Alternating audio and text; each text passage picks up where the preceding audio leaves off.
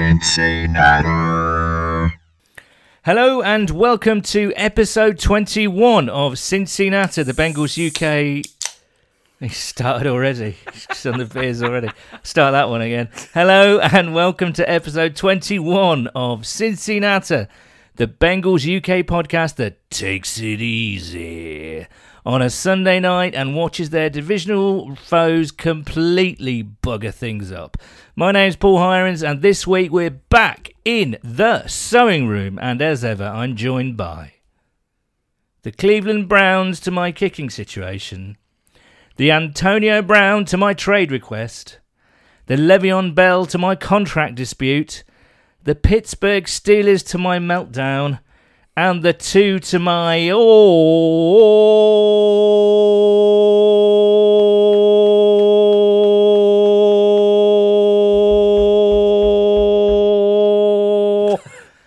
Nathan Palmer, everybody. Thank you, Paul. Now, I see, if everyone hasn't checked their phones to make sure that it hasn't frozen after that 2-0 performance. Yes. We certainly haven't wasted any time in, we get a 1.5 game lead on the Steelers. Go nuts, right? And we're actually gagging on it. We're Absolutely. frothing at the mouth. We are. We can't cope. We're rabid with enthusiasm and joy, aren't we? Wow. I suppose I always get worried, though, when you start dissing the Steelers. Do you know I know, because it always comes back to bite you. But, I think this episode, we are gonna diss the Steelers a little bit. We're going to have 6 pints, and we're going to diss the Steelers, and that'll be it. And we're going to go into town, find some Steelers fans and just shout in their faces. No, we're not. I don't think there's that many Steelers fans around in Kentish Town, to be fair, but you never know, do you? On Monday night. On a Monday night, Looking for a bit of trouble. Looking for a bit of trouble. I mean, I might have to get the suplex out, really. The old fisherman's suplex on Kentish Town High Street. Fisherman's suplex? What's fisherman's that? Suplex. You See, I hate wrestling. I don't know all you these... just tuck one of the legs in. Right, in and where? Then you throw them over. So you just pull it inwards to one of the legs. Right. And then you flip them over. See, these are techniques. See, you're well versed in this. You're the suplex. The fisherman's suplex is an art form. Now, if people are wondering why we're talking about suplexes, Nathan put out a rumour on Twitter, about 2 years ago? More than that. More than that. Yeah, that at least 2 years. I suplexed a policeman at 2 in the morning outside the kebab shop on Kentish Town High Road. It's completely true. It is. I mean, it's certainly 50% true. It's slightly exaggerated, but most of it's true. You see, I don't know whether to completely refute this or just go with it because, loads of Bengals chums in the UK are like... I had to bail you out that night. Wow, bloody hell. See, this is what Nathan is really good at. Creating a rumour and then just taking it really seriously and then just giving little twists on it. No, it wasn't as bad as I'm making out, but he was arrested and there was a policeman involved. Right, I think we should get onto the game. I mean, it seems like an absolute age away when we beat the Baltimore Ravens. Massive win. In prime time on that Thursday night. Absolutely. What are you saying? Fantastic win. I mean, I woke up. I actually missed the first 2 hours. That's to wake up and quickly refresh it and start it from the beginning. And those middle of the night games. Hold on. You missed. You mean basically you missed the game? No. Well, no. I started it from the beginning. I wasn't watching it live. Oh, okay, right. But I watched the whole thing. But just an incredible. I couldn't believe it. When you're a bit weary in the middle of the night and you're like, bloody hell. Are you having some sort of fever dream here? Well, when you're just a bit tired and it's about 4 a.m. and you're just hazy eyed. Yeah. We're absolutely trashing them. Well, that first half, I mean, it was probably the best half of football that we played since, say, the Pittsburgh game last year. Well, I mean, apart from that last minute and a half, 2 minutes of the second half, of the second quarter, absolute clinic. Yeah, absolute clinic indeed. Absolute pharmacy it was, wasn't it? But yeah, what a performance. I mean, they came out really fast. AJ got a hat-trick within, the first quarter or so. It was defense looked sharp, didn't they? Jesse Bates. Jesse Bates got his... I mean, there's so many positives, weren't there? I mean, let's just go through them. The pass rush. Michael Johnson got injured, so Sam Hubbard stepped up and played a lot more, and he recorded his first sack. A lot of people really high on him on Twitter after the game as well. Yeah. Sean Williams came back from his ridiculous... I want to say British. I want to keep it British and say sending off against the Colts, and he came back and had an absolute mindstorm of a game. 1 sack, 1 interception, and 1 really crucial forced fumble right at the end of the game. That was good hustle, that fumble. Oh He my was God. miles out of it, the geezer. He had to go all the way around the back of the line. Yeah. And most players, I think, might have just given that up or slowed down a bit. He absolutely timed it perfectly. Just as the ball came back, bang out. Straight over. Flacco didn't see it coming as well. He didn't. It was hilarious. It was brilliant. Yeah. But, I mean, that is the best I've seen Sean Williams play Oh, ever absolutely. in a Bengals Yeah, uniform. yeah, Because absolutely. normally he's pretty anonymous. Yeah. He does things fairly well, but you don't notice him. He No, doesn't- he's not a playmaker, is No, he? but that game, I think maybe he was like super fired up because of, Yeah. you know, what he did Well, the week also, before. I think him and Jesse Bates have basically, they've been told, look, we trust you. Yeah. Go out and prove us right. Because there's a bold thing to do to go and get rid of George Iloka. Yeah. And so far, so good. Do you know what I mean? We've entrusted the youth. We've entrusted the fact that these guys under Terrell Austin might step up, and it's looking good. Well, Terrell Austin preached that he was going to make this Bengals defense a much more turnover-heavy defense, and it's kind of works in the first 2 games. Isn't Well, it? I mean, I'm not being funny. Through 2 games, we're certainly looking better than Paul Gunther's defence is looking over in Oakland. Yes, I mean, well, isn't it great that we said it last week? But isn't it great to have the NFL back? Last night was storylines, just insane. We could do this podcast for about 3 hours. Yeah, shall we? Sorry, guys, but we are going to do this for 3 hours. But no, I mean, look at Cleveland. You look at Pittsburgh. You look at, you know, all these kind of. Look at Denver score. You know, you look at the tie Green in Bay Green against- Bay. That yeah, was an that's incredible. insane game. You know. So yeah, loads of storylines. But let's get back to the Thursday night game, which seems like an absolute eternity away. It does, doesn't it? Jesse Bates got his first interception. Should have had another one, really. Yeah, true. True. The offensive line. Now then, what?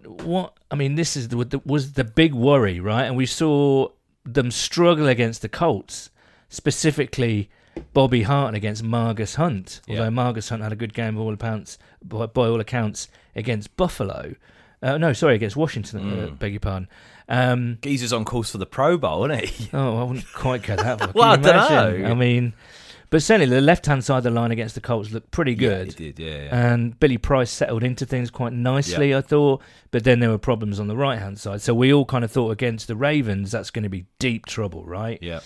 And it kind of wasn't. Still think Bobby Hart is at his depth. I think he had a game that was, you know, He fine. was pumped up for, right? I think he had a decent, you know. Yeah, I mean, he's not a world beat, but that's kind of all we were asking for, right? A line that was serviceable. Yes. Do you know what I mean? I think certainly they've done a good job. I mean, Clint Bowling's always been a very, very solid left guard, so we're absolutely fine there. I certainly have been impressed with what I've seen from Billy Price.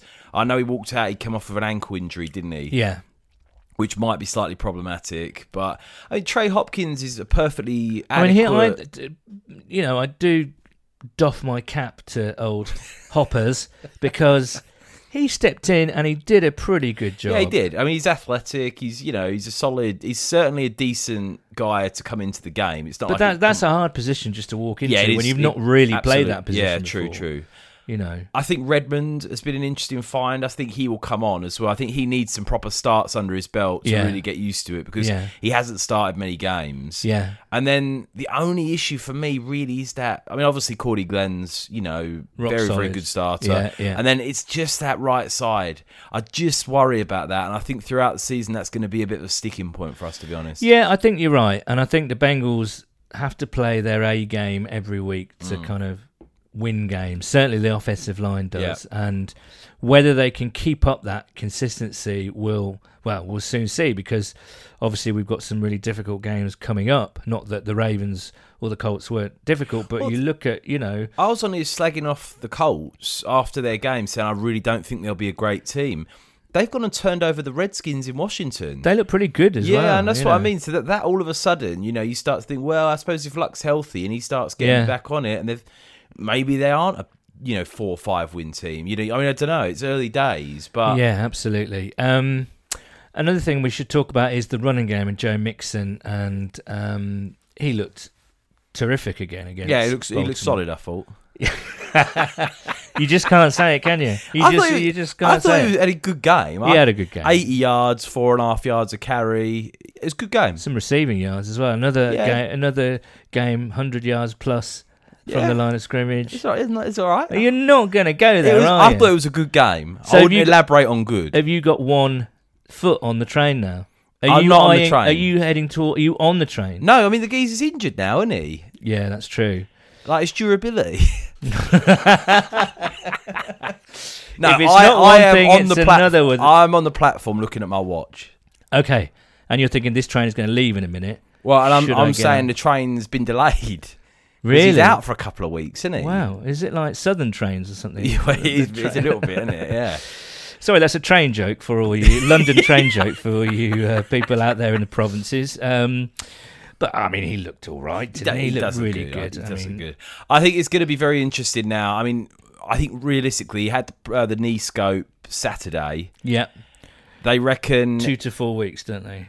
I think he'll get back. The knee scope. Yeah. That sounds like some sort of sci-fi procedure. It was, or it was a knee arthroscopy, wasn't it? Yeah, that's right. Yeah, it was like keyhole surgery. Yeah. So just to remove like some fibre of part of something. I think something was floating around, wasn't it, or some whatever.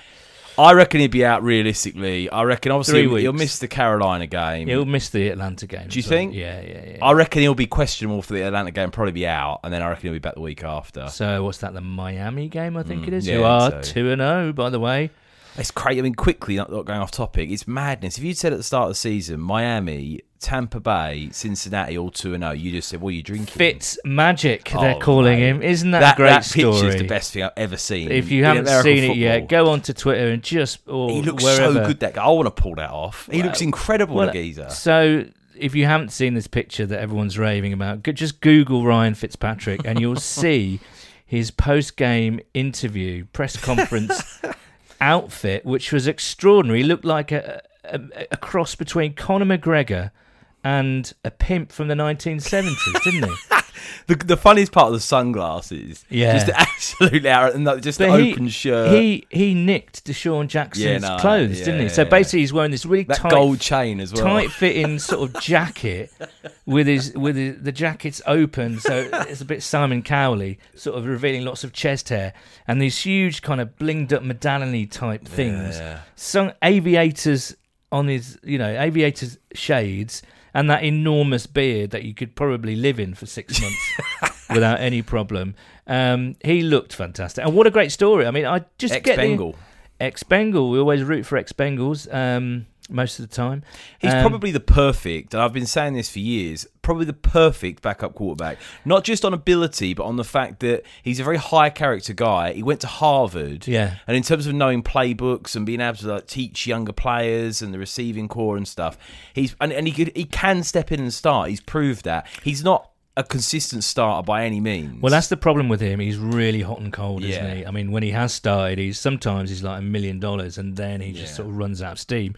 And obviously, we're kind of hoping that it runs out of steam when he comes back to Paul Brown Stadium, because I mean, they're just beating the Super Bowl champions. And if they went and trashed up New Orleans in New Orleans, they've beaten two playoff caliber teams quite handily. You would have tipped for the Super Bowl, 100%. And Tampa Bay have always got a lot of talent, I think. Certainly this year they've got talent at wide receiver. They've got not so much running back, but yeah, he seems to be... I think with Jameis Winston, he seems a bit kind of... He's all over the gaff. There's not that kind of emotional connection with the team and his teammates, whereas you look at Ryan Fitzpatrick, and he's 35 years old. Is he 35? He's just rolled into Florida... And he's having the time of his bloody life. Yeah, he's got nothing to lose, is he? No, he looks like he's having the best time. He's living his best life, so the phrase goes, So they've got a decision on their hands, really.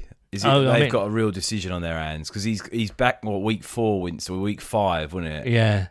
And that's about the time that traditionally Fitzpatrick starts to kind of blow cold. The game that I want to see, and I really am going to make a point to watch this, I think, is Tampa Bay against Pittsburgh next game. Is that next week? Yeah. Oh, come on, Fitz. Come on, then. In Tampa as well. Really? That'll be a right old, ding-dong slobber knocker. If they turn over Pittsburgh, that'd be hilarious. Wouldn't that be hilarious? And the way they're playing, who's to say they're not? Because, I mean, Kansas City ripped them. I mean, Kansas City have got a pretty, really good, exciting offense. So they're sort of exposing the Steelers' defense a little bit. I'd be very careful. I know we had a little bit of a giggle at the start of this podcast about the Steelers and them being in turmoil, X, Y, and Z. Yeah, they've still got a really talented football team. 100%. You looked at the way they came back against Kansas City. I mean, Roethlisberger's still quality. Antonio Brown's still, in my opinion, the best receiver in the NFL. Yeah, that line is incredible. John Connor's certainly a decent backup that's playing well with that line. And then on the defensive side of the ball, slightly more questions, and I think they really miss Shazier. That's a big miss for them, I think. Yeah, I think so. But I'd still be very, very surprised if the Steelers implode. But that's why that Tampa Bay game is massive, because I think if the Steelers go 0-2-1, I think they will probably be one loss away then from really imploding. Do you know what I mean? We have to hope Tampa Bay can turn them over. I agree. Fitzmagic. If Fitzmagic sprinkles his beardy magic all over the Steelers, then Steelers are going to be 0-2-1. Yeah, and it can't be. The Steelers are the Steelers. They'll probably end up going bloody 14-1-1. Well, they're going to come out angry, right? Yeah, they're going to come out angry because they know if they lose another game, they're in trouble. I mean, people are saying, people get too excited, I think, about it, because people are saying, Mike Tomlin's lost the team, and you can't say that after 2 games. No, it is 2 games, but come on, man, let's revel in a little bit. We hardly ever get to do it. Let us just wallow and luxuriate in how the Steelers are doing. Let's do that. Let's give ourselves a break.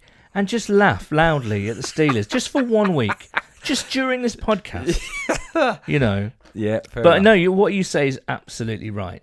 But, Steelers, lucky. One thing I also wanted to mention, and this was one of the variables coming into the season, whether Bill Lazor would do a good job after a year, a full pre-season, to draw up his own playbook. He was sort of going from week to week last year. They showed improvement in flashes, but they were also awful at the same time. But I have to say, pretty good so far, and I really like the way he's moving AJ around in the slot, out wide, just trying to get the geezer. Sorry, I can't say geezer anymore because that means that you're having an influence on me, and I don't like that. The young man Green is kind of... The young chap Green. Mr. Green, I believe. Mr. Adriel Jeremiah Green. Yeah, hello, Adriel. Adriel, you here? Adriel's an unbelievable name. I know, that sounds like a biblical name, doesn't it? It really does, yeah. Adriel Jeremiah. And Adriel looked down from the mount, and he saith unto his flock... Whatever. So, yeah, but he's been moved around the formation. I like that. So, and... consequently, Boyd isn't just in the slot. Yep. He's out wide. Boyd's been seriously impressive. And Jeff Hobson was the geezer. He said that, Hobbers? didn't he? It's old Hobbers. He said that Boyd was one of the guys that he thought could really come on, and that's certainly been true. Yes. I think he's overtaken John Ross at the moment for that. I think so. We've got some questions about John Ross a bit later, so we'll come to John Ross, Jonathan Ross a bit later. Ross, yeah. Wassy. That's funny we haven't called... I know, why have we not done that? Yeah. Again, American listeners think, what the hell are they talking about? But yeah, I think Tyler Boyd has been quietly really effective, and he's going out. Well, not even quietly. Really well. I mean, he smashed up 90 yards and a touchdown, didn't he? And he had a decent start against the Colts as well. But AJ is your man, isn't he? Really? Yeah. And he was getting frustrated with the fact that he couldn't get open and wasn't being put in a position to get open last year. And this year, there just seems to be a much, much, much better kind of understanding of how to get the guy open, I think going back to your point as well about Bill Lazor, for me, I've been impressed. There have been periods where it's looked a bit flat. Certainly in the second half in the Baltimore game, it was very slow for a period of time. Yeah. And we were struggling to get going. But that's traditionally Bengals, right? Yes, it is. Yeah. It's going to be interesting. I think after 2 games, the offenses look pretty strong. Mixon certainly looked good. The O-line has been improved. I still want to see more. But definitely. If you ask me to rate Bill Lazor out of 10, I'd give him a 6.5. I'd give him above 7. average. Above 7. average, certainly. 7. I'd be flirting with a 7. Would you? How would you take 7 onto the next level? What would you do? If they come out against the Panthers and put up 25 plus points and look good doing it, and they manage to sort of work out a way where they can utilise Bernard and Trey Carson or Walton, whoever steps up, and, again, it looks quite good, I'll be quite pleased. Tyler Eifert's been quiet, and I'd like to see him get involved a bit more. Yeah. But then, so is Ross. CJ Uzomah is kind of, or Uzomah, however you pronounce. I think every Bengals fan has got a different way. He's so underrated. That I agree. I think he really physically is. really good. He'll turn up for like a big 30-yard gain every couple of games. Really decent. And Croft has again come out. So they've got insurance at that tight end position. So I think things are looking good. And He's got all his weapons, Lazor, as well. He literally, no Bengals coordinator has probably had more at their disposal in the last 5-6 years. 2015, though. Yeah, maybe 2015. But apart from then, when we have Whitworth and people like Sunil and Jones, I mean, at the moment, touch loads of wood, we're in a seriously good position because we've got Tyler Eifert healthy. We've got a pretty much healthy offensive line. Mixon might miss a game or two. Okay, fine. But we're still, all our receivers are healthy. Dalton's in good shape. Not wanting to tempt fate, but... Well... actually, one thing... Go on. We would have missed this. I think everyone would have missed this. Matt Barkley's been cut. I know, right? I mean, everyone that just went so under the radar. It's untrue. Yeah. And I called that. I said he'd go. Well, yeah. I don't want to give you too much credit, but he was injured as well, so... Yeah, true, yeah. But Barkley's gone, so it's the big gamble. Andy Dalton and Jeff Driscoll show. It is a big gamble. Yeah, absolutely. I mean, would you feel if Dalton goes down in the first quarter against the Panthers, which won't happen? No, of course not. But I mean, imagine Driscoll coming into the game. No one across the league would have heard of him. Got to go for it. I mean, you made your bed. Yeah, true. Yeah, you got to lie in that ginger bed, and Anyway, what am I talking about? The other thing, real quick before we bring in this week's special guest, because yes, we do have one. Regular listeners will know that we like to have a special guest, and we have another one this week. I want to give a shout out to Hardy Nickerson against the Ravens. He was really good, and I know that the underneath pass, the tight end, still a problem. But again, the more I think about it, the more it's like we've got a strong back end, we've got a strong front end. And that's normally enough to keep people out the end zone. So I'm not too fussed if they keep getting 5, 6, 7 yards on little crossing routes. But I think, we were really worried about the absence of Vontaze Burfict coming into the season. I think a shout out needs to be placed on record for Nick Vigil, Jordan Evans, and certainly against the Ravens, I just kept seeing Hardy Nickerson pop up everywhere. Yeah, I think that defence across the ball was incredible. Dunlap was fantastic. Yeah. Geno Atkins was fantastic. William Jackson was excellent. Yeah. The only player that I was really disappointed by was Kirkpatrick. Yeah, I thought he had a bad game. He missed a couple of tackles. He gave up that long reception to John Brown. But I think he was called for a couple of penalties for pass interference, which were questionable, but still called. For me, he was the real weak link in that defence. Come on, Dre, step it up, son. You can do it. Yeah. Denard was brilliant. Oh, Denard is... That tackle on that fourth down. Yeah, brilliant. Where he smashed the geezer back. That was brilliant. We've got to sign him. We have to re-sign him. Anyway, I think we put the Baltimore game to bed. Lots and lots of positives. We're going to talk about, obviously, the Carolina game after our special guest. So let's bring him in.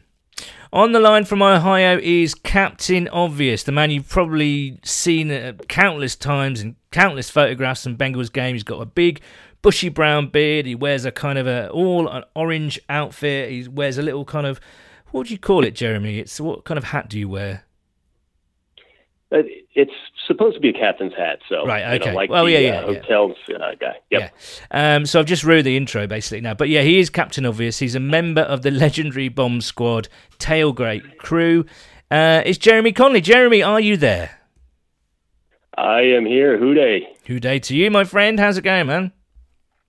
Oh, it is great. It's good to be at the top of the division. Absolutely. Now, the reason why I wanted to get you on is because, you are, I think the equivalent of what we call a super fan, really. You're there every single game.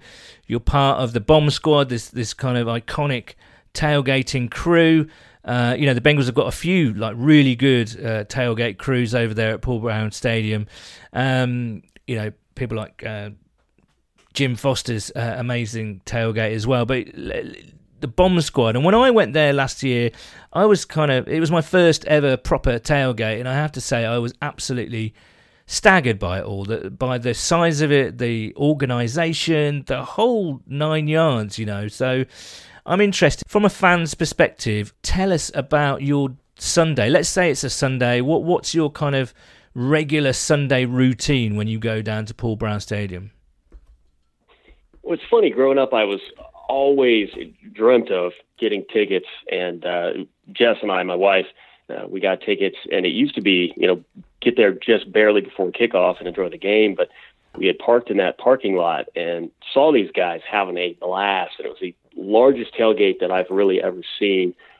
Big John Robinson, he pretty much runs it, and you can hear his voice over the loudspeakers from practically a mile away. So we decided to join them. Very welcoming. Obviously they have a charity fundraising every game. You can pay a little bit of money and be entered into a raffle for Bengals autographed merchandise. And we started getting involved in there, helping out a little bit more, helping out with setup in the morning. And then finally we realized we were leaving at 7 a.m.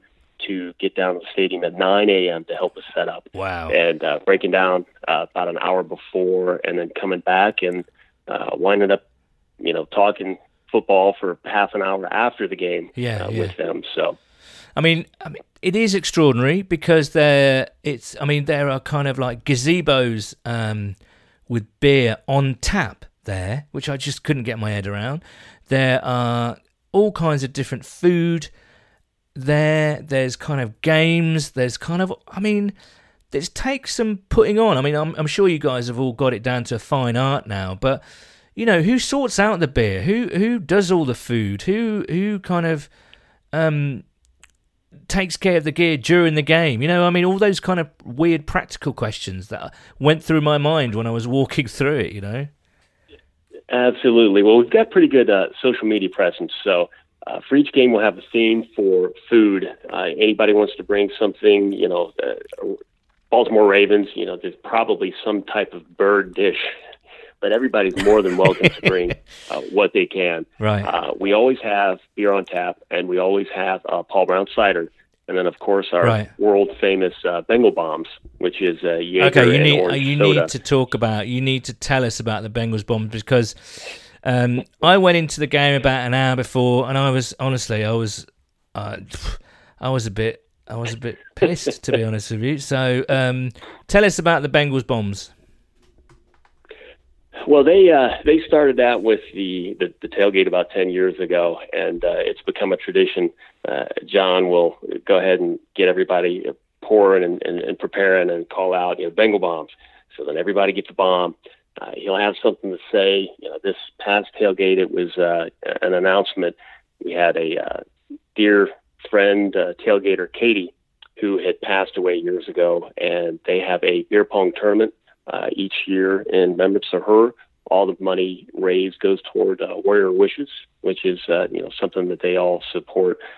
So he had some nice things to say. Had the guy that runs Warrior Wishes up, and then we all saluted Katie. Be like Katie. Normally we'll chant and have a big hooday once everybody takes a shot. Some people love them. I love them. I like Jaeger. It's a personal preference. My wife can't stand it, so I end up taking 2 every time that he says that, and he usually gives those out 3 rounds. So that's about all I can drink at a tailgate and not pass out during the game. Now, Jeremy, you mentioned the feeling seems to be good at the Bomb Squad. You guys having a lot of fun. What's the feeling at the moment in Ohio? Is it positive towards the Bengals? Are people starting to get a bit excited after that 2-0 start? It's all over the place. The needle keeps moving.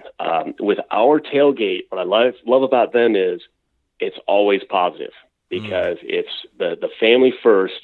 The team brings us there, and we support the team no matter what. During the game, you could kind of see all the emotions because when we were up, everybody's celebrating, everybody's having a good time. The second half comes around and things stall a little bit, which I expected because the Ravens have great defense. I expected them to make some adjustments. The minute we started to stall, you heard, oh no, here we go again. Yeah. So, some people knew we were going to be okay. Other people had doubt. And I think that's just the life of a Bengals fan. Right.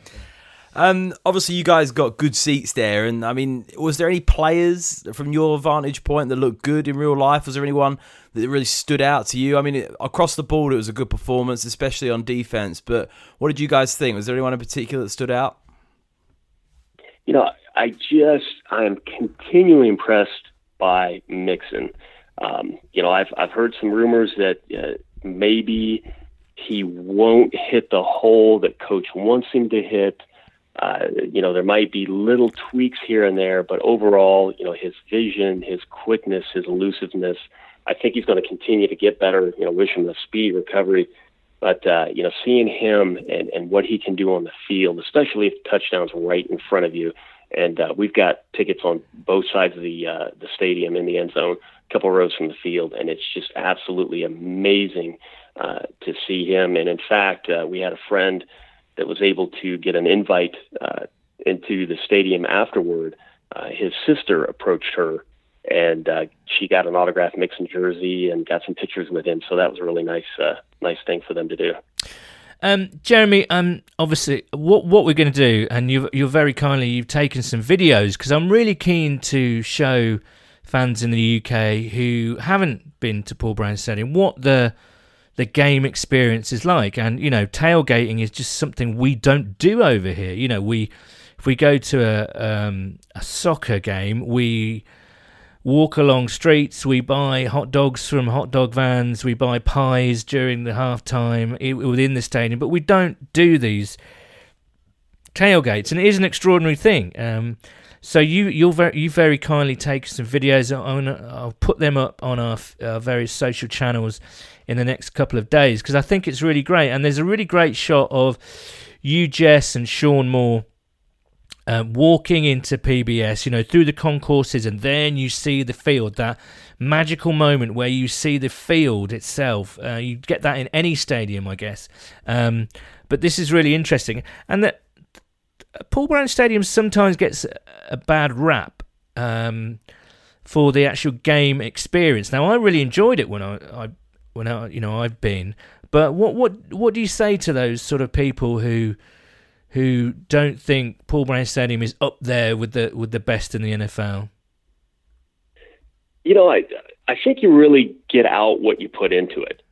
They did the Jumbotrons were upgraded, how many years back? So we've got better big screens to watch. It is not Dallas. We don't have record-breaking screens to look at, but right. The atmosphere, the feeling.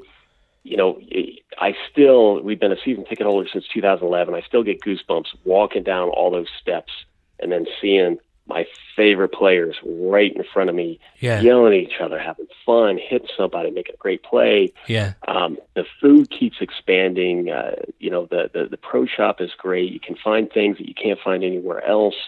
There are plenty of options for food, for drinks.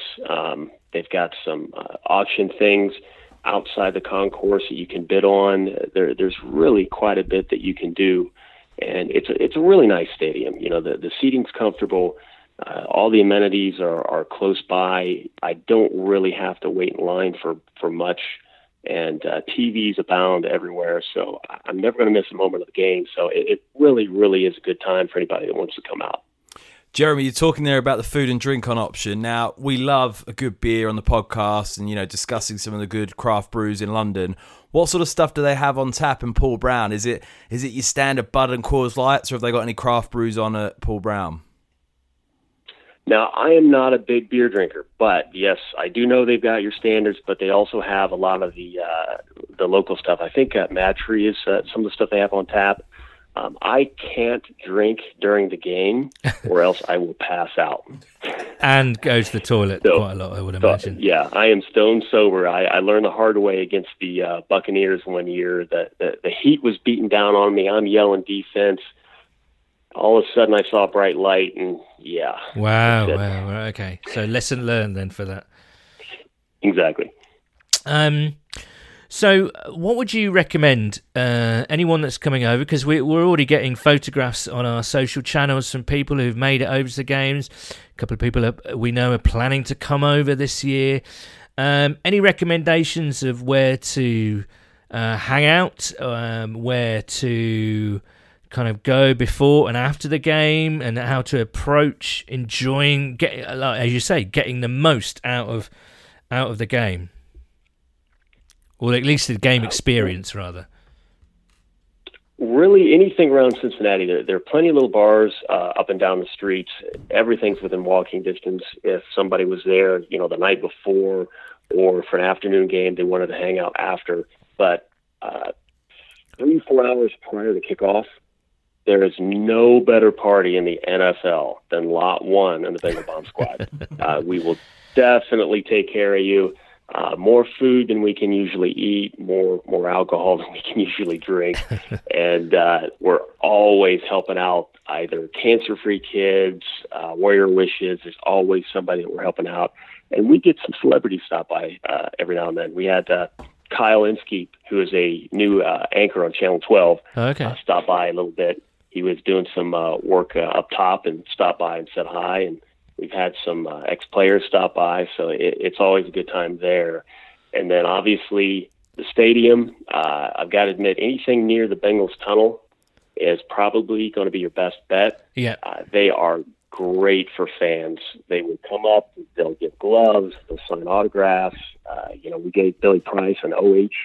Right. And, he gives us back an IO. So they're really good at the fans. Well, Jeremy, we've known. I'm very lucky to have got to know you and Jess a little bit over the past couple of years, and thanks, man, for all your support and all your encouragement and all your wise words. So, Jeremy, thanks so much for joining us, man. It's been a delight, and hopefully, I'll get to see you in that tailgate soon. Absolutely, thanks for having me on. Hooday, let's keep it rolling. Cheers, Jeremy. Thanks, man. Cheers. Right, that was Jeremy Conley, a.k.a. Captain Obvious. Again, I wanted to bring him in because, because it's the start of the season, just to give like a fan's eye view of the whole tailgating experience, because it is quite remarkable. Nathan, you must have experienced a little bit when you were out in LA. Yeah, I mean, I've seen the Bengals on the road a couple of times, which is certainly an interesting experience. Like you said, I mean, the one thing, and I think you made a good point there about the whole tailgating thing. The first experience I ever had of tailgating was I went and saw UCLA against Stanford.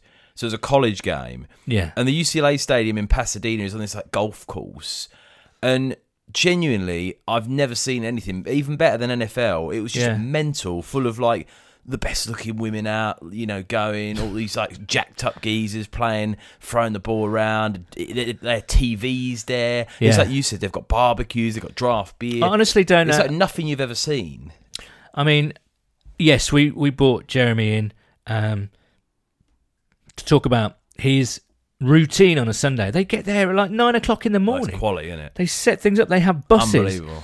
And I know we mentioned the Bomb Squad there, which is a very famous, but there's also a very famous one, and that's run by Big Bengal Jim. Bengal Jim's tailgate is another extraordinary place, and I have to give a shout out to Jim as well, because he's been really supportive to us. And if you go there, he's got a big map, and people kind of pin stuff on the map from where they are in the world. The amount of food at these tailgates is just unreal. They got buses, and it's like, how we've got to does get out this of this, work? haven't we? We've got to get out of there. It is crazy. So thanks to Jeremy for Good all his geezer, help isn't he? and support. Yeah, he's great, and he really knows his football. If you get him down talking about the Bengals, he might give you a few juicy sort of insider tidbits as well. He knows a few people who know a few people. But anyway, we're into part 2 of episode 21 of Cincinnati, the Bengals UK podcast. Well, we're sitting atop the AFC North for this week. Everyone's in a really good mood. Now might be a good time to drop our meet-up at the end of October. It's still going ahead. Sunday, October the 28th at the... Britain's Protection Park. No, at the Tap House in the Brewery Kitchen, which is in North London, Highbury Corner. Starts at 5, finishes at 10. We've got the Bengals and Buccaneers on a massive big screen. Coincidentally, I went to a birthday party in this place last week, and it's perfect for Good venue. screening a live game. So please do, if you're in the vicinity, if you've come down for the Wembley game, I can't remember which one it is that day. Get yourself over. It's only Interest has been good as well, hasn't it? There's Yeah. been a lot of interest. Yeah, and you'll get to see Nathan. You get to see me. He's I want to charging- have a beer with these people. Do you He's know what charging I mean? £10 an autograph. Well, no, I mean 5 for 2 as well. Right, okay. But as ever, as I say, everyone's in a really good mood, and we've got loads of questions to get through. Thanks so much again for that. Oh, by the way, did you see the A Football Life? No, The I've Carson seen Palmer. snippets of it. I haven't seen all of it, but It's- I've heard it's unreal. I wouldn't quite go that far. It's I've heard it's very revealing and interesting. not even that far. Okay, I mean, fine. it's good. It's like my reaction. My reaction to that of A Football Life is you to Joe Mixon. It's good, Yeah, okay, cool. you know. I thought Mixon was good. Yeah. Yeah. And it is a good watch, because I kind of like Palmer, and the narrative that they're trying to get at was who is the real Carson Palmer. He never really revealed himself. No one really knows, because he's not this kind of big shouty quarterback. He's quite dry. Yeah, He's he is. quite wry in his humour, and I always found him quite funny in press conferences. He's quite sort of sarcastic, and I quite like that. Quite clever guy. Oh, yeah. And he did go into a bit about why he left the Bengals, but it was nothing revolutionary, nothing that we really knew already. In fact, the only new thing that he really revealed was that he was really angry with the Bengals for letting John Kitna walk. He wanted John Kitna to stay as his really? backup. Yeah. And he thought they disrespected Kitna by the way they let him go. But yeah, worth a watch. Also, another bit of news. We've got 4 players, actually 5, if you count Richmond Webb, but he was only with the Bengals for a year.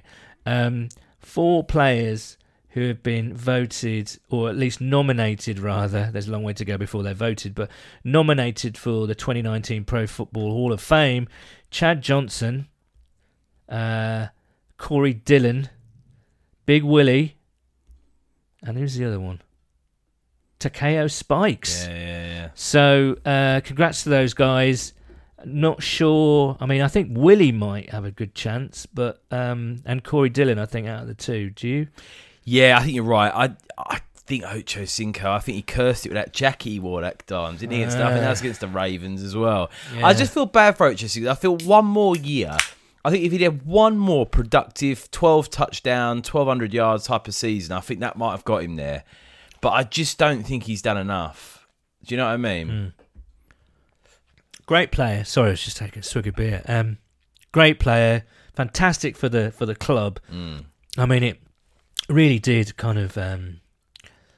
He was the reason, him and Carson Palmer actually at the time, I would say he was the reason why a lot of people of that vintage, including you, Yeah, I agree. became Bengals Yeah, fans, I completely right? agree with that. I completely agree with that. Well, it's like that. Jeremy's talking about that Italian Bengals fan in, over in Cincinnati with all the Ocho Cinco gear on. Yeah. He's one of the most entertaining players, period, Yeah, to have ever played the game. absolutely. He was the first original guy who was on Twitter.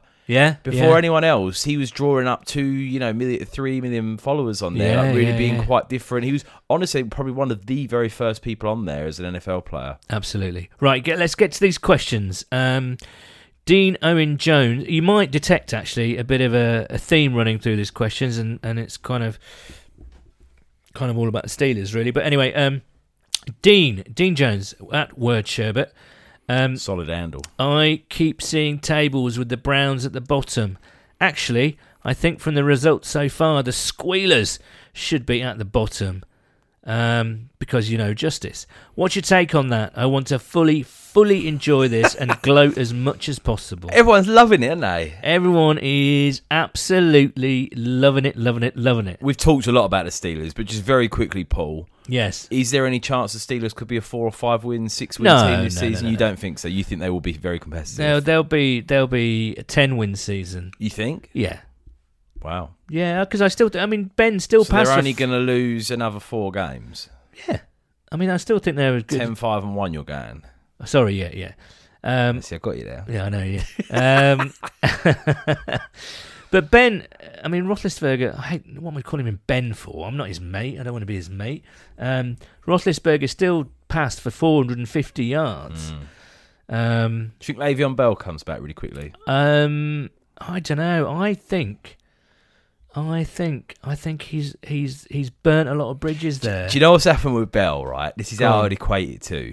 It's like you've had a row with your missus and you've stormed out the house. Right, here You we go. stormed out the house and you Yeah. want to come back, but you don't want to look like you don't want to come back too soon. Do you know what I mean? You don't want to look like you've like lost your point. Yeah. So you want to stay out for a long enough period of time to like prove a point that you're annoyed, Yeah. but you also do want to come back. So you're in that kind of limbo of like, how long do I stay out to prove that I'm angry and to prove that you're wrong, but Yeah. not too long because you actually do want to get back. Do you know what I mean? I'm not sure. You went on for a bit there, but yeah, I do. But it's know what you exactly mean. the same. It's exactly the same, mate. Well, exactly the same. No, there's no difference. No. And that leads us very nicely on to Jamie at Trekart Beaster. Given that he's not doing much these days, when is Le'Veon Bell appearing as a guest on Cincinnati? Well, Would you have Bell on if he got on the blower and said, "Paul, I want to come on as a guest"? Would you yeah, have of course him I on? would. You would, yeah. Yeah. All right. I'd ask him why he's absolutely obsessed with the Bengals and why he blames everything on Vontaze Burfict. Le'Veon, if you're out there, son, give us a blow. Give us a blow. Like, give us a tinkle. A blow? What? Like, give us a call. Give us a tinkle. Don't put that in. I'm keeping that in. David Stewart at Bengals Stewart. When do you think they make John Ross part of the game plan for the O like they did in Buffalo? I'm thinking Atlanta. What do you think, Nathan? Do you think Ross has been conspicuous by his absence? I mean, Joe Goodberry's desperately trying to play up Ross and say, he's doing a lot outside of it and everything else. I just think Ross is going to be an absolute maverick enigma and he's going to come and go throughout the season. I think he's going to be the sort of player that he's going to have a game, a bit like week 1, he gets a touchdown. People are like, oh, this is exciting. He had that big gain in the preseason. But I also think there's going to be a lot of head-scratching moments. In that recent game against Baltimore, he had a drop. And he was very much ghosted in the past game. Didn't have a lot. But I think more than likely in a game like Carolina or Atlanta, he'll have an 80-yard touchdown. And people will get very, very excited. But then he'll go missing again. And I hope that... Because you forget, it's almost like his rookie year. He didn't really play at all last year. Yeah, he's still learning, I think. He's still learning. He's a first-round pick. He's an exciting player. But I think we'll probably see the best out of him maybe next year or the year after. And I think this year it is going to be patchy for his performance. And I think that's fair enough because we've got a strong receiver core. I think they don't quite trust him yet, actually. I completely agree with that. So I think they're just going to ease him in because you're right. Just him... I've said it before, just having him on the field means that defenses have to have a look at him. Yeah. And that's good for Have AJ. to have a look at him, didn't they? Yeah, you know what I mean, though. They have to kind of notice him and game plan for him Yeah. just because he has got that threat, just because of what if. And that's good for AJ, that's good for Tyler Boyd, that's good for Tyler Eifert. Dre Kirkpatrick came out the other day in a blog. I don't know if you saw it, about his top players in the AFC Yeah, that was North. really interesting, was it? It was a Players' Tribune. Yeah, very, is very great. interesting. Yeah. And he mentioned John Ross, and he saw him in practice, and he said, I went up to the line, and, I didn't give him any respect, and I wanted to see what pace he got, because, I'm quick. And he said, I've never seen anything like it. He was like, it was the quickest player I've ever played against. He just blew past me. And I just think with John Ross, if he could stay healthy, that's the other thing. If he could stay healthy and learn, I don't doubt that he will be an important player for us. Yeah. They're two big ifs. Yeah, I agree. We'll see. I mean, I don't think he's going to be one of those, like, not yet at least. I don't think he's going to be one of those 50 catch a season players. I think he's going to be 30, 40 max. And he's going to bust it out. Like you were saying, he's going to be there at some point. And some games he's not. Yeah. But he's there to be, he's a weapon. He is, and he's there to be used. So we'll see. We've got a few questions about Mixon and the running game. Stuart Davis at Stu Davis. Hi, Stu. How's it going, mate? If we lose Mixon at some point, what options do we really have for running game? Memphis Soul Stew at Stuart Baird 688. With everyone concerned at Joe Mixon being out for a few weeks, are people forgetting Gio? And is this the time we get to see John Ross get some time to shine? Now, obviously, we've just talked about John Ross, but hold on. So I think old Stuart there, Memphis Soul Stew, is absolutely. I mean, we're both big fans of Gio, and there's absolutely no reason why he can't carry the load and do it well and be really effective and hurt Carolina, I think. I mean, I've said this before on this podcast. I'm always so impressed with Giovanni Bernard's toughness. Yeah. I think that's extremely underrated part of his game. He's got speed, he's got vision, he's got elusiveness.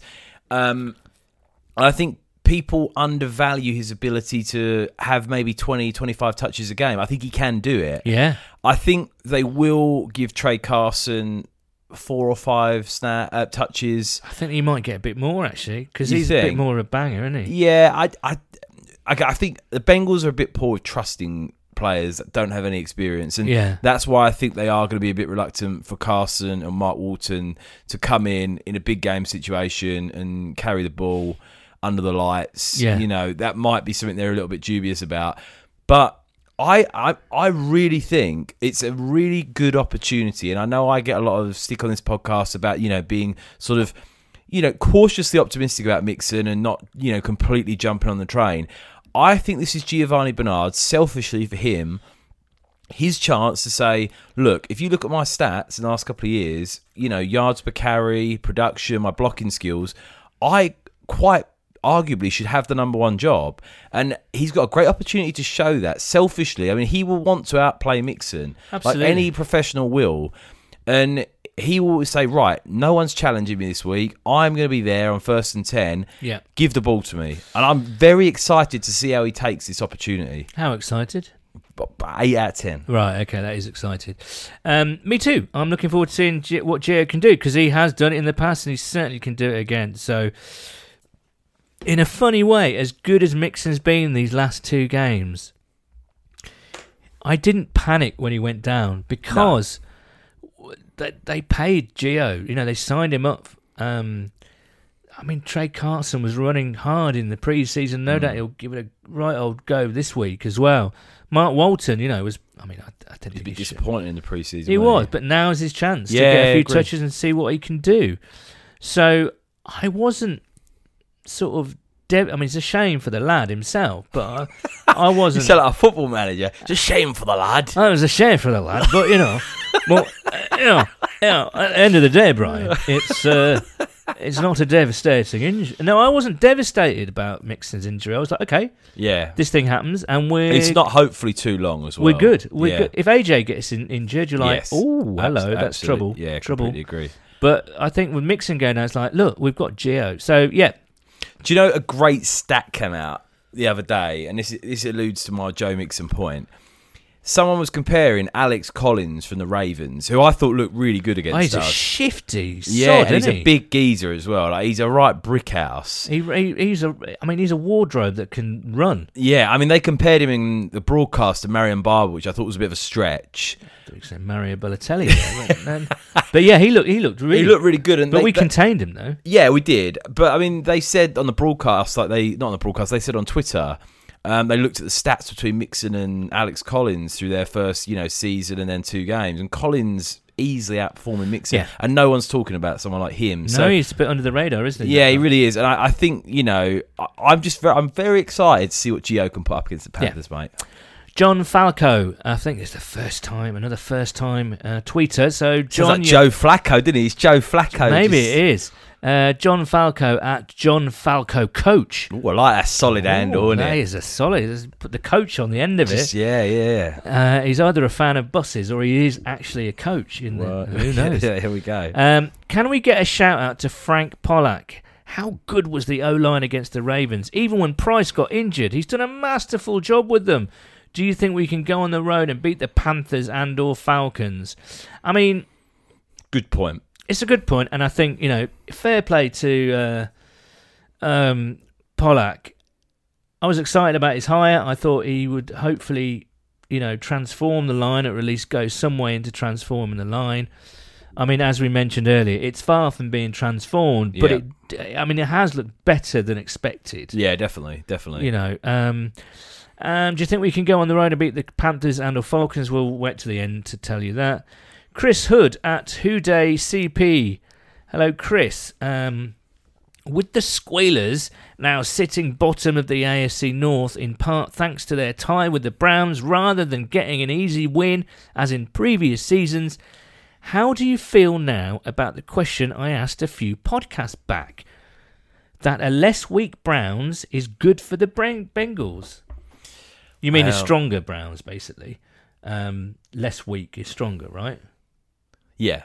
Well, as long as we beat the Browns ourselves, then it's really good for us. Yeah, I mean, it's a good point. I think we said in our answers, we partly agree, didn't we? I think.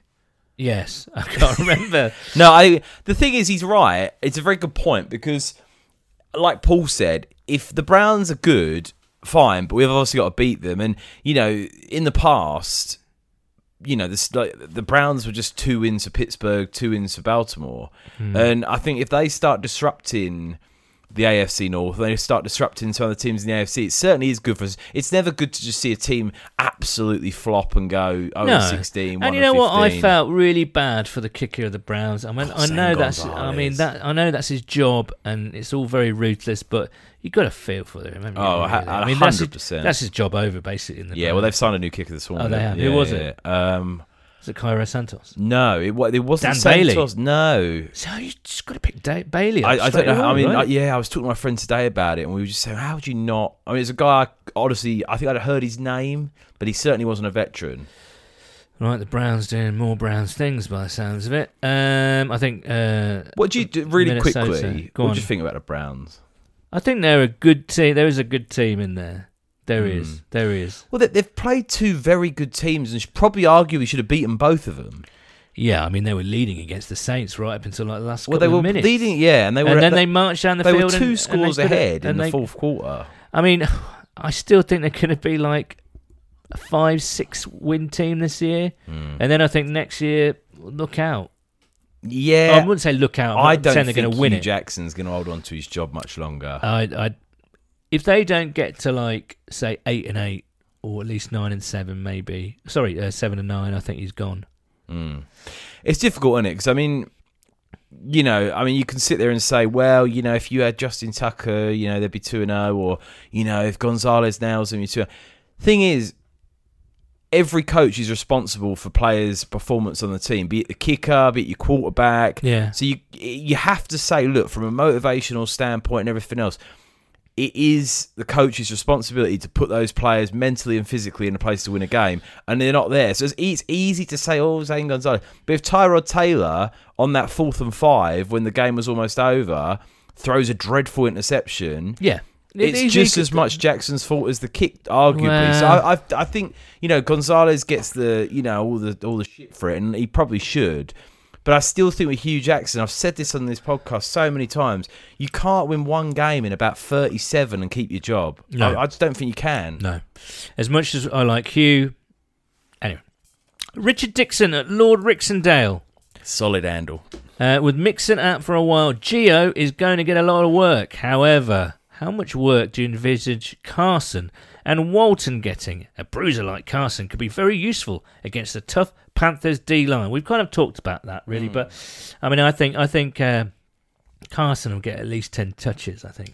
10 touches? Yeah, for sure, why not? I guarantee you he gets less. All right. How much do you want to bet on it? All All right, the beers on the next podcast on Carson getting 10 touches, right. rushing and receiving. Yeah. Deal. All right, everyone's heard it.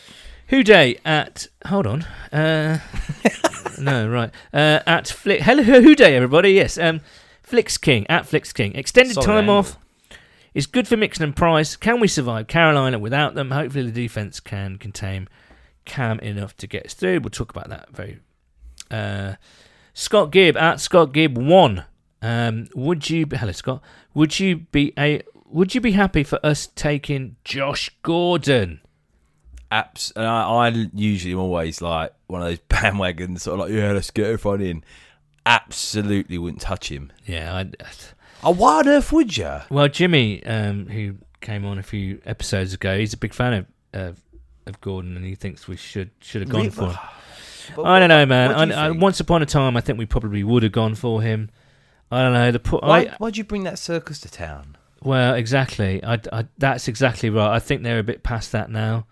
I think he can probably do a good job for someone. I think he's going to end up in Dallas or somewhere like that. That will be a circus, to be honest. But I think what I would like from Josh Gordon, I think he needs proper treatment before he goes back into the NFL, where he's undoubtedly a huge talent. He's got to get his head sorted. Yeah, I mean, completely. And I mean, you also look at Josh Gordon, and he hasn't put up a productive season in the NFL for about 4 or 5 years. Yeah. And I mean, certainly for the Bengals, or for another team, if you're a really receiver-needy team, or we lost AJ Green, maybe I can see the argument for it. But certainly at the moment, when we've got obviously an uncontested number one in AJ Green, you've got a very exciting emerging Tyler Boyd as you're probably number 2, and then you've got a very exciting emerging John Ross as your number 3. I certainly don't want to hinder one of those two's development for a player that's going to come in, is going to cause a huge media circus. Yeah. And either one of those guys, Boyd or Ross, if you bring a Gordon in, is going to be pissed off. Yeah. They're going to be saying, like, why are you... Because one of them's getting virtually no snaps. Yeah. You're going to have to cut someone like an Alden Tate or a Josh Malone to keep him on the roster. So, to me, it's absolutely not. Yeah, I tend to agree with you on this one. Sorry, Josh, but as I say, I just want him to get his head sorted because What is it with him though? Is it because I know obviously it's marijuana for a long time. I think there's substance abuse and I think there's some mental illness going on as well. I'm not sure what, but good luck to him though. He's a great player. Stephen McNish at McNish86. Solid handle. How happy is everyone we have a reliable kicker? And Duncan Yeadon at Slam Dunk the Funk. Is Cedric a boy any good at kicking a football? Just asking for my friend Hugh. It tends to... I know you've had issues with Randy Bullock, but... Randall Bullock. Randall Bullock. Randall Bullock. He's been pretty solid. Do you know, this went well under the radar as well. Did you see he proposed to his missus at Paul Brown Stadium? That's right, yeah. That's quite a nice touch, wasn't it? Yeah, it was very nice. I tell you though, I mean, and I have to take my, what do you call it when you tip your hat to Doff people? your cap. Duff my cap to Randy Bullock. Yeah. I have to duff my cap to Bullock because we have not put him in positions to be complete. I mean, there's a couple of kicks he's made that have been pressure situations. Yeah. But when the real pressure's on, and we're in the playoffs, and it's he needs to kick us a game winner, and it's we're 6-2, and it's massive game against the Steelers. That is where I want to see him. I also think with Bullock, he not only has never been put under pressure, he's not got a big leg. No.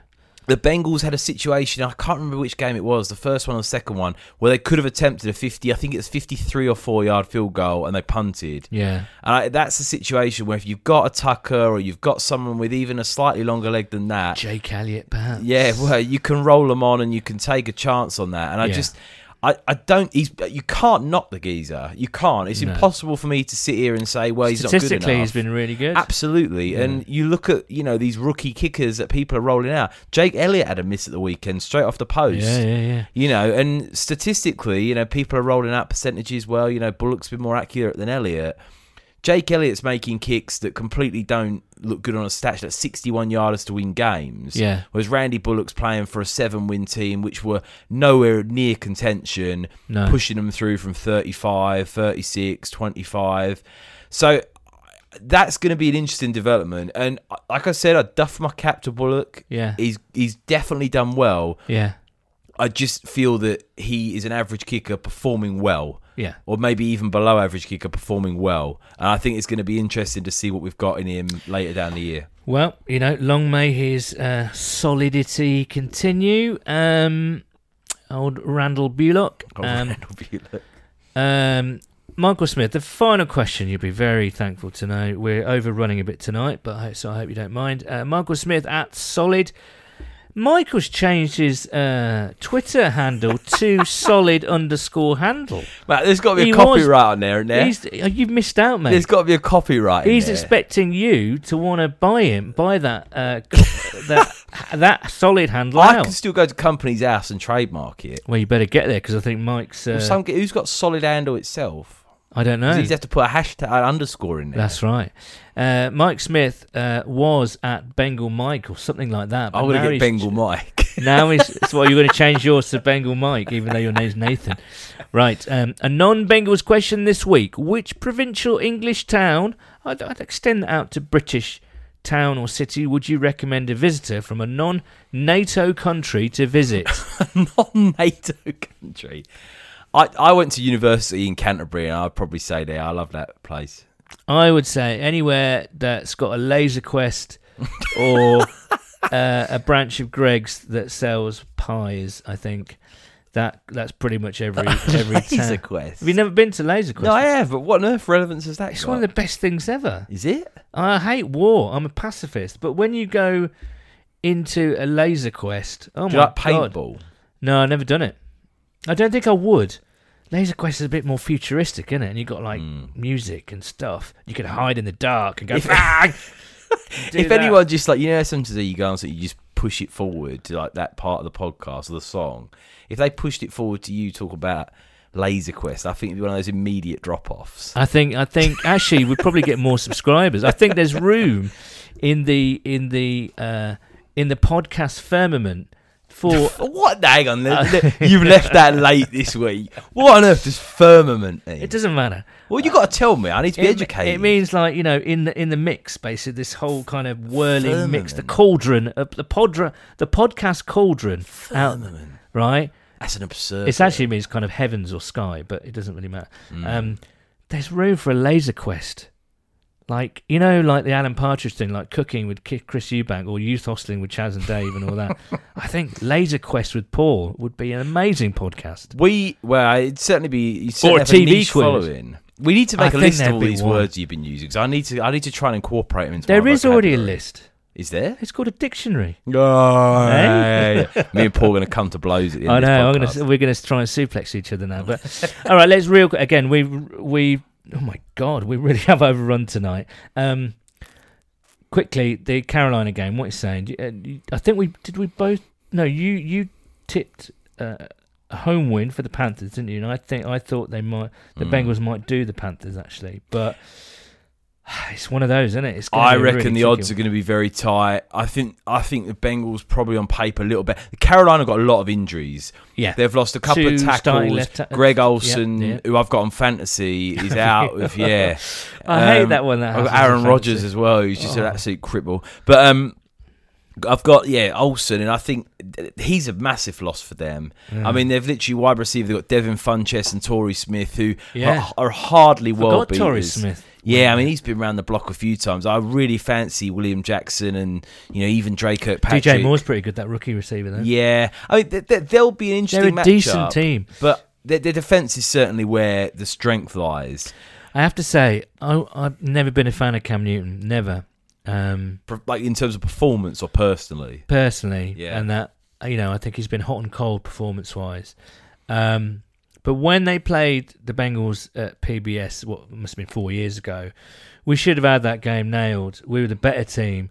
And Cam Newton earned my respect that day because he basically picked that team up and he did it himself. It Yeah, was yeah. pretty much, I know that's not the case, but it felt like it was pretty much Cam Newton dragging that team by his fingernails into that game, and it was full respect for him. So you never quite know what you're going to get with him, but he's capable. So, I mean, I think we've got a chance to win. If the Bengals go in there, turn them over on the road, you're 3-0. You've beaten two AFC teams, one a division rival, 2 road games. Yeah. That is a seriously, seriously good start. We really like. If we Better can go in than there we and do thought. that, far better than we could have ever imagined. Okay, well, here's hoping. Let's just bask in this 2-0 undefeated state for a little while. Let's just, because it might end on Sunday, but then again, it might not. We'll see. One thing is for certain: me and Nathan will be back for episode 22. We're trying to figure out when we can do it. We Could even do it Sunday night. Yeah, we can do it like straight afterwards. So until then, I'm going to leave you with a song, and it goes out to all the people that stayed up on Thursday night throughout the night. I certainly couldn't do it. I can't do it full stop anymore, but a lot of people, a lot of you out there did. So full respect, fair play to you all who had to endure kind of like really kind of sleepy long Fridays at work. This song's for you. But in the meantime, it's a Who Day from me. Who Day from me. Cheers, guys. And we'll see you next week. And it should also be noted that the views and opinions expressed within this podcast do not reflect those of the Cincinnati Bengals organisation.